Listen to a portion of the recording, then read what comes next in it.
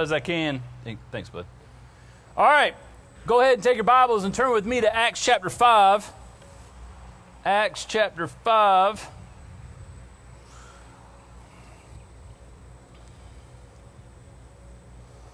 We're going to be in verses 17 to 21. 17 to 21. If you're there, let me hear you honk your horn. It's always a fun sound. I'm looking forward to the day where we get to say word again, or amen, and hallelujah. I'm excited for the day where we get to see your hands lifted high and praise to God. I'm excited for the day when we get to hug and shake hands, and that'll be a good day. Acts 5, verse 17. Let's go ahead and read it, and we'll jump into it. So Acts 5, verse 17. But the high priest rose up, and all of who were with him, that is, the party of the Sadducees, and filled with jealousy, they arrested the apostles and put them in the public prison. But during the night, an angel of the Lord opened the prison doors and brought them out and said, "Go and stand in the temple and speak to the people all the words of this life." And when they heard this, they entered the temple at daybreak and began to teach. Let's pray. Father God, we are thankful for your word. We're thankful for the opportunity we get to hear your word proclaimed. Use me as you see fit. Help us this morning. In your son's precious name we pray. Amen. All right. I know recently President Trump came on the television. Do we still call it televisions? Came on the TV, and he announced that he believes churches and worship services are essential.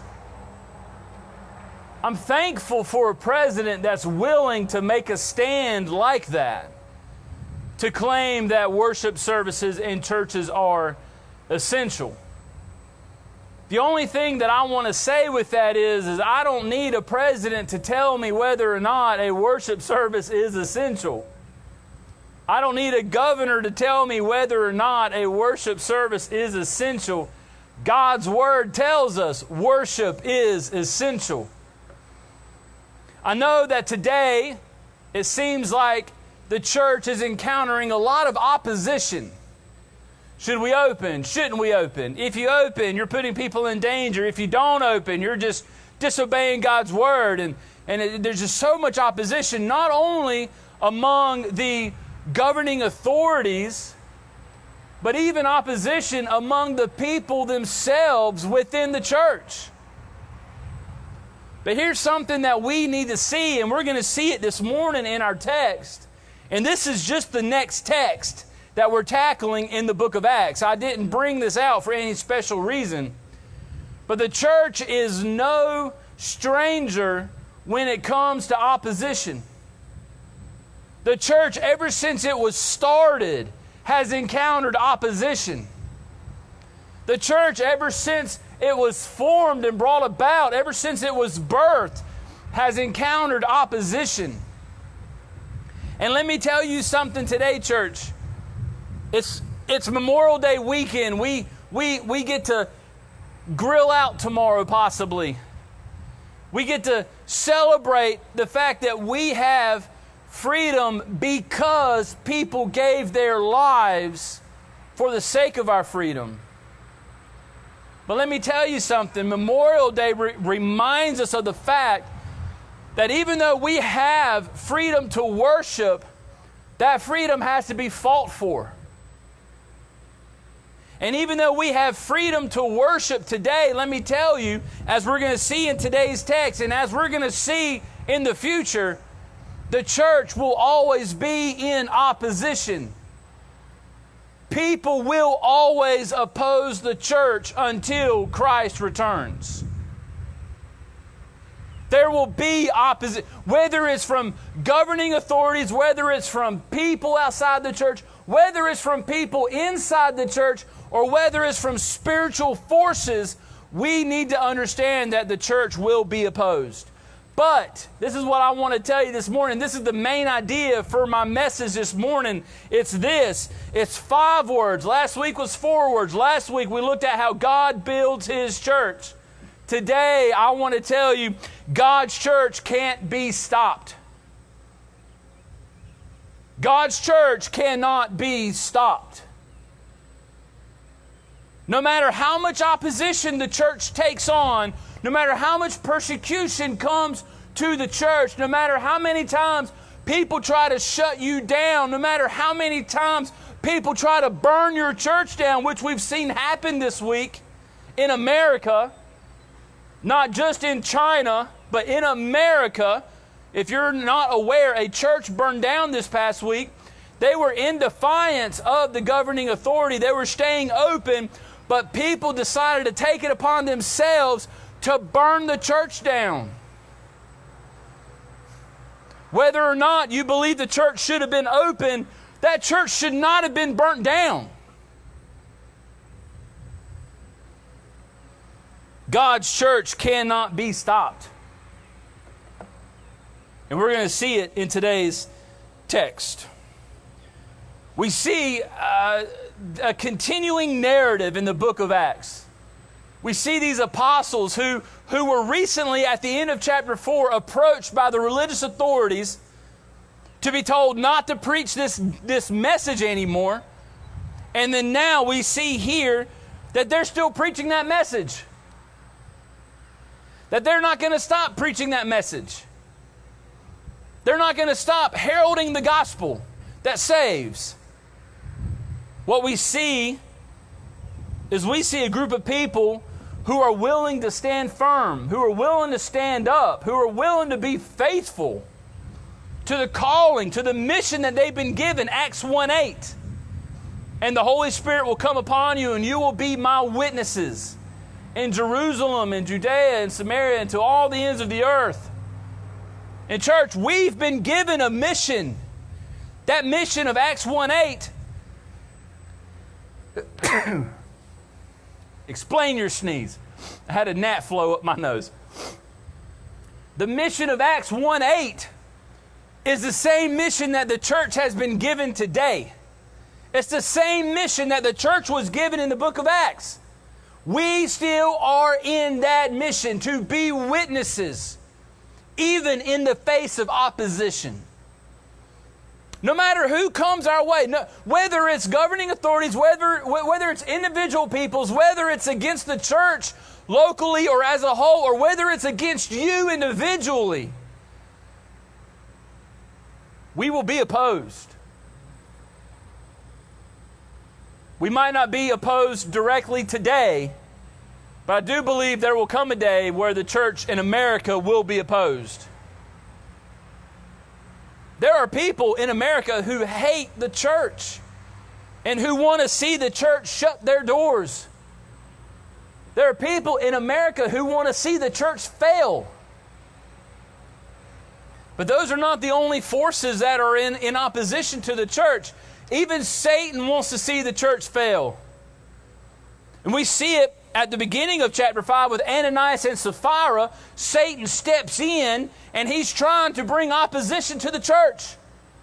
So whether it's physical forces or spiritual forces, there's opposition.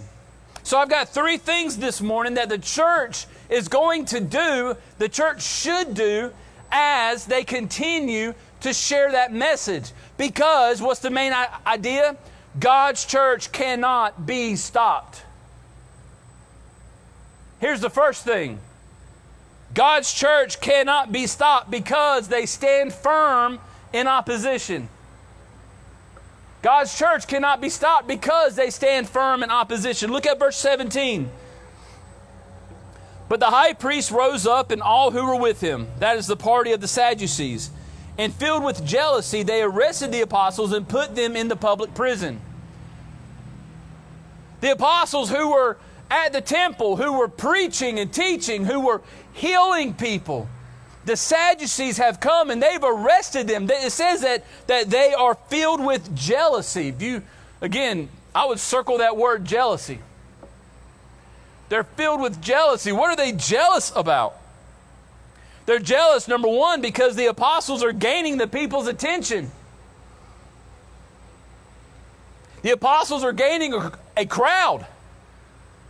Now, we don't see that around churches today, do we? Where churches get jealous of other churches because they're bigger or better, because they have a better budget, or because their mission teams are going all over the place, or because they got a multi-million-dollar facility. We don't see jealousy across churches today, do we?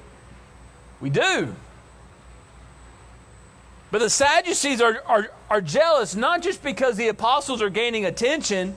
They're jealous because of the signs and miracles that they're doing through the preaching of the resurrection. See, there's something you need to know about the Sadducees. We discussed it earlier, but the Sadducees deny resurrection. So when they say that Christ has been risen again, that Christ has risen from the dead, they deny it. They think it's blasphemy. They call it false teaching. But not only is that the reason why they are jealous, thirdly, they are jealous because they're defying a previously prohibition. They've already been told once to stop preaching by them. But yet they've continued. Why? They've stood firm in opposition. They didn't back down. They haven't stopped. Just because people don't like the fact that they're preaching the gospel, they're not stopping. They stood firm. And let me tell you, church, there are going to be people who don't like the fact that you're a Christian. There are going to be people who don't like you because you believe the Bible and not the world. There are going to be people who hate you because you disagree with their lifestyle. You are going to encounter opposition. We live in a postmodern time. The church is in opposition.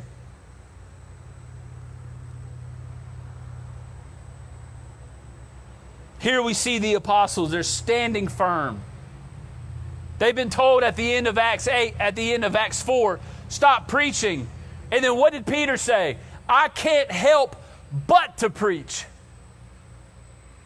Do you feel that? Do you have that angst in you, that unction inside of you of what the gospel's done within your life, that you can't help but to preach the gospel? That you can't help but to teach what Christ has done for you? That you can't help but to share that? The apostles have that unction. Church, we need to have that unction.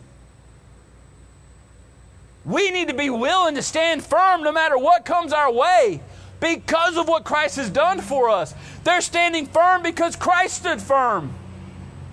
John 13:1, Jesus loved them till the end.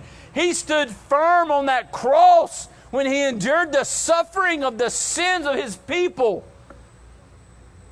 He didn't back down. He could have. He didn't complain. He could have. He didn't get off that cross. He could have. He stood firm in the midst of opposition. Why? Because it was God's will for Him to die.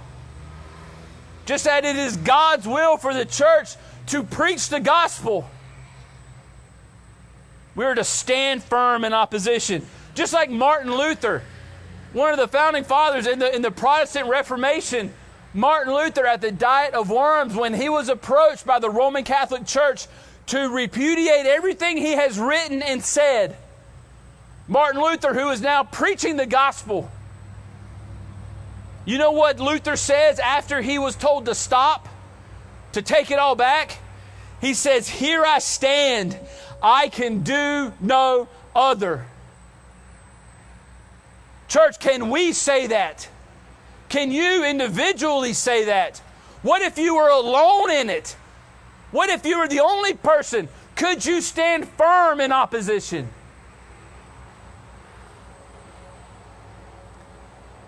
These apostles are not backing down. And what do the Sadducees do? Verse 18, they arrested the apostles and they put them in the public prison. What does that mean? They put them in a public prison to make a public display of what's going on. They're trying to make a point here to the other people, to the other believers, to stop preaching the gospel. Because this is what's going to happen. They're trying to make an example out of them.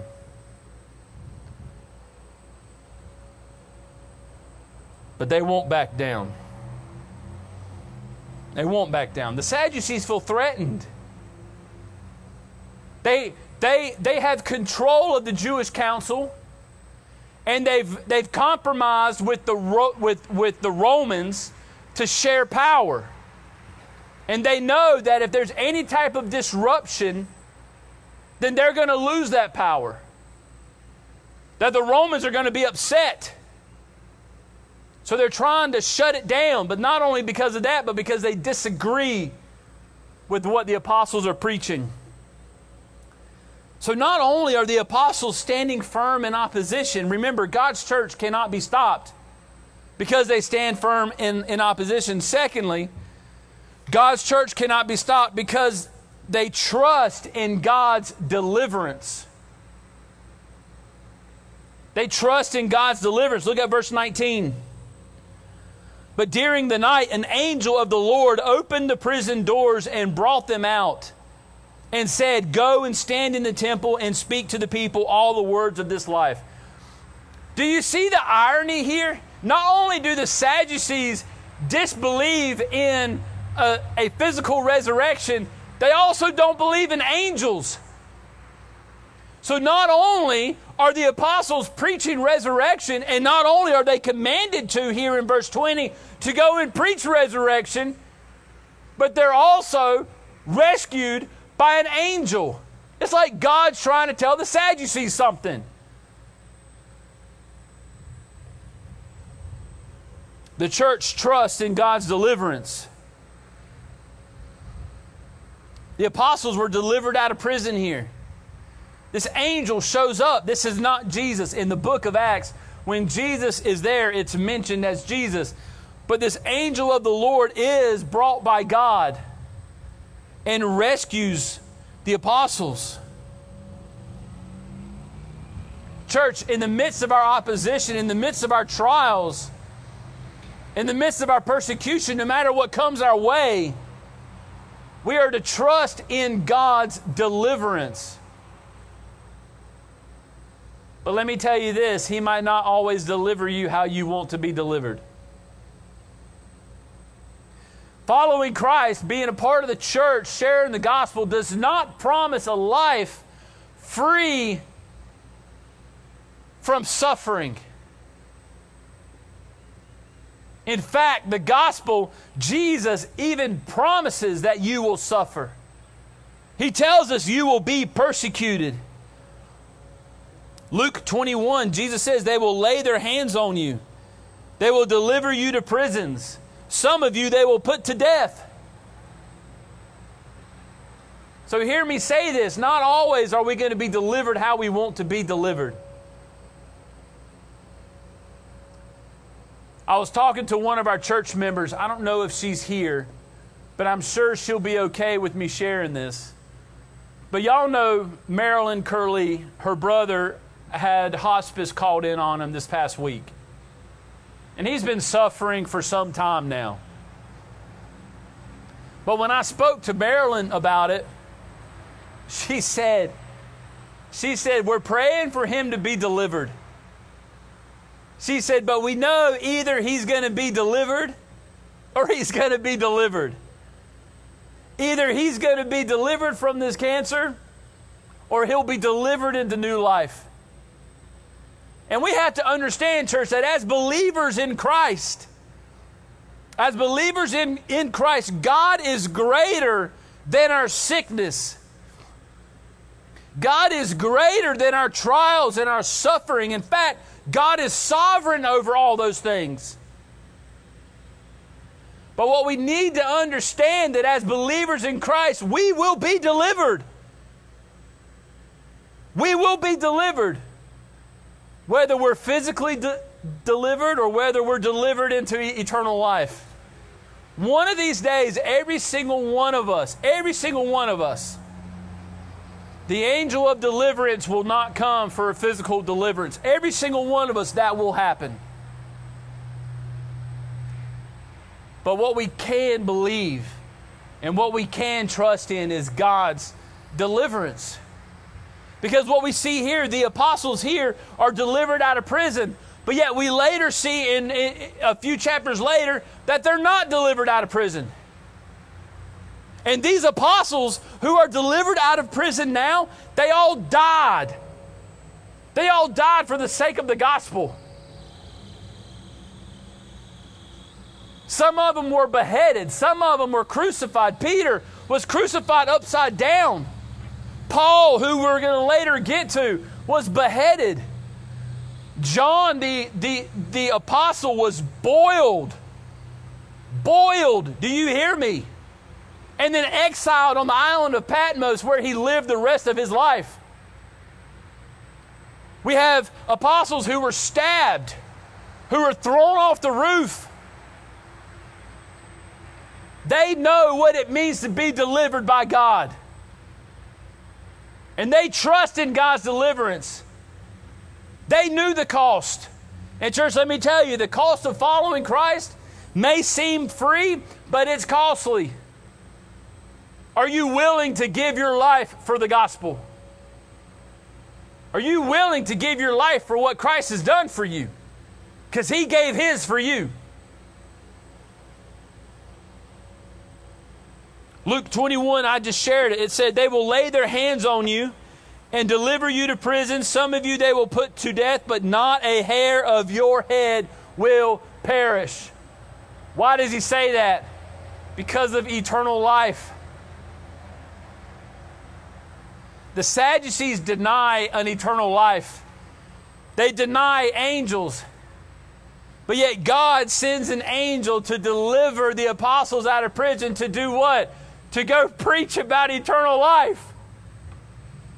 And the Sadducees, they don't even know this is happening. It's the next day when they find out. So we trust in God's deliverance. Church, let me tell you, do you trust in God's deliverance? Do you trust that no matter what trial you're going through or no matter what suffering you're enduring, are you trusting in God's deliverance? Let me tell you, He's not always going to rescue you how you want to be rescued. But we have to trust Him. Because His ways are better than our ways.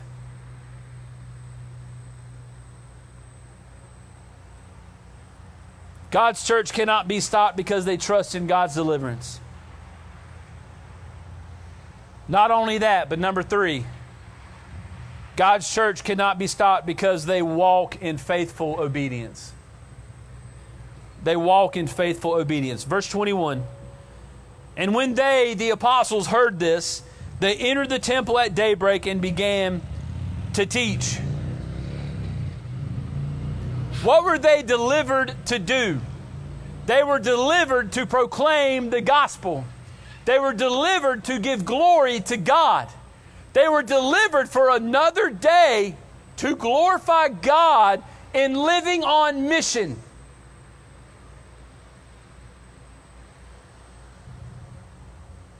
So church, we see that these apostles were physically delivered so that others may be spiritually delivered.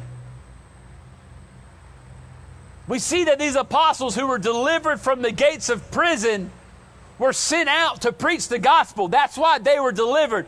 Church, that's no different for us today. We've been delivered by the prison of our sin so that we may proclaim the glories and the mercies of Christ. We've been delivered by death, by God from death, so that we may proclaim life. In verse 20, when the angel says to go and speak the words of this life, in my translation, life is capitalized. Life is a name. What is the angel talking about? Go and preach Christ, and preach Christ crucified and resurrected. John 6, Jesus says, I am the bread of life. John 14:6, I am the way, the truth, and the life. Jesus is the life that we are called to proclaim. And we are delivered spiritually. And because we've been delivered from our sin, from the prison of our sin, and from the prison of death, we are called to proclaim the glories and mercies of Christ. And let me tell you, church, the church cannot be stopped. You cannot be stopped. They can try to shut your mouths, but we can't help but to preach. We may be told to disobey. We may be told to disbelieve and to recant everything we say and believe. But like Luther, we are to say, "Here I stand, I can do no other." Like these apostles, we're to obey.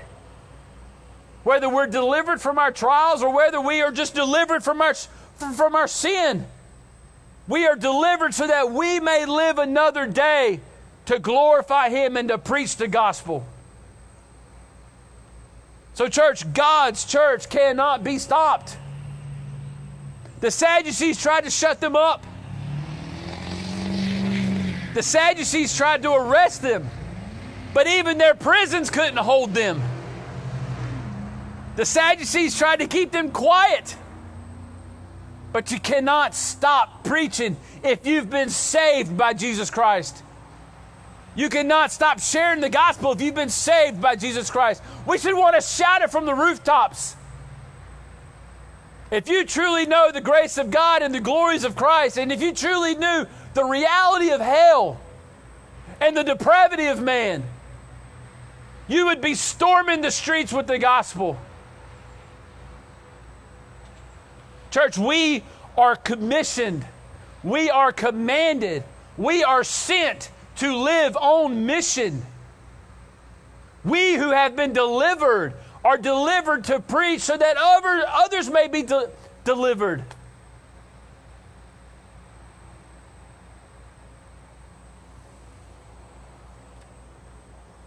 They have been delivered to preach the words of life, Jesus Christ. So church, this is my urge for you this morning. We should live a life that rests in the mercies and glories of Jesus Christ. That's what the apostles are doing. This is not a command to be saved. This is not something they're doing so that they can earn God's favor. They're doing this because they've been saved. They're doing this because they know Jesus. They're doing this because they've spent time with Jesus. So church, what I want to urge with you this morning is this. May we live a life that glorifies God in the proclamation of the gospel. May we live a life that glorifies God, that no matter what opposition comes our way, no matter what trial or tribulation comes our way, we're still going to be faithful to who Christ is. May we, like Paul, proclaim that for me to live is Christ and to die is gain. May we ever live like that. Is Christ your treasure? Because if He's your treasure, then He's worth dying for. Is Christ your life? Because if He's your life, He's worth living for. So church, we will face opposition. But we are called to stand firm in opposition. We are called to trust in God's deliverance, and we are called to walk in faithful obedience. Why? Because one, we, the church, have been delivered, and two, God's church cannot be stopped. And it never will. The gates of hell will not prevail. The church will ever continue on. Praise God for that. Praise God for that. Let's pray. Father God, we pray. Lord, give us a heart for you. Give us an unction for who you are. Help us to see the truth of your word. Help us to see that your church cannot be stopped. God, help us to stand firm in opposition. Help us to trust in your deliverance. Help us to walk in faithful obedience, because you are a good God. And because you are faithful to us, help us to be faithful to you. We thank you. We thank you for your Son who died to purchase us. Help us to proclaim that truth this morning. We ask this in your Son's precious name we pray. Amen.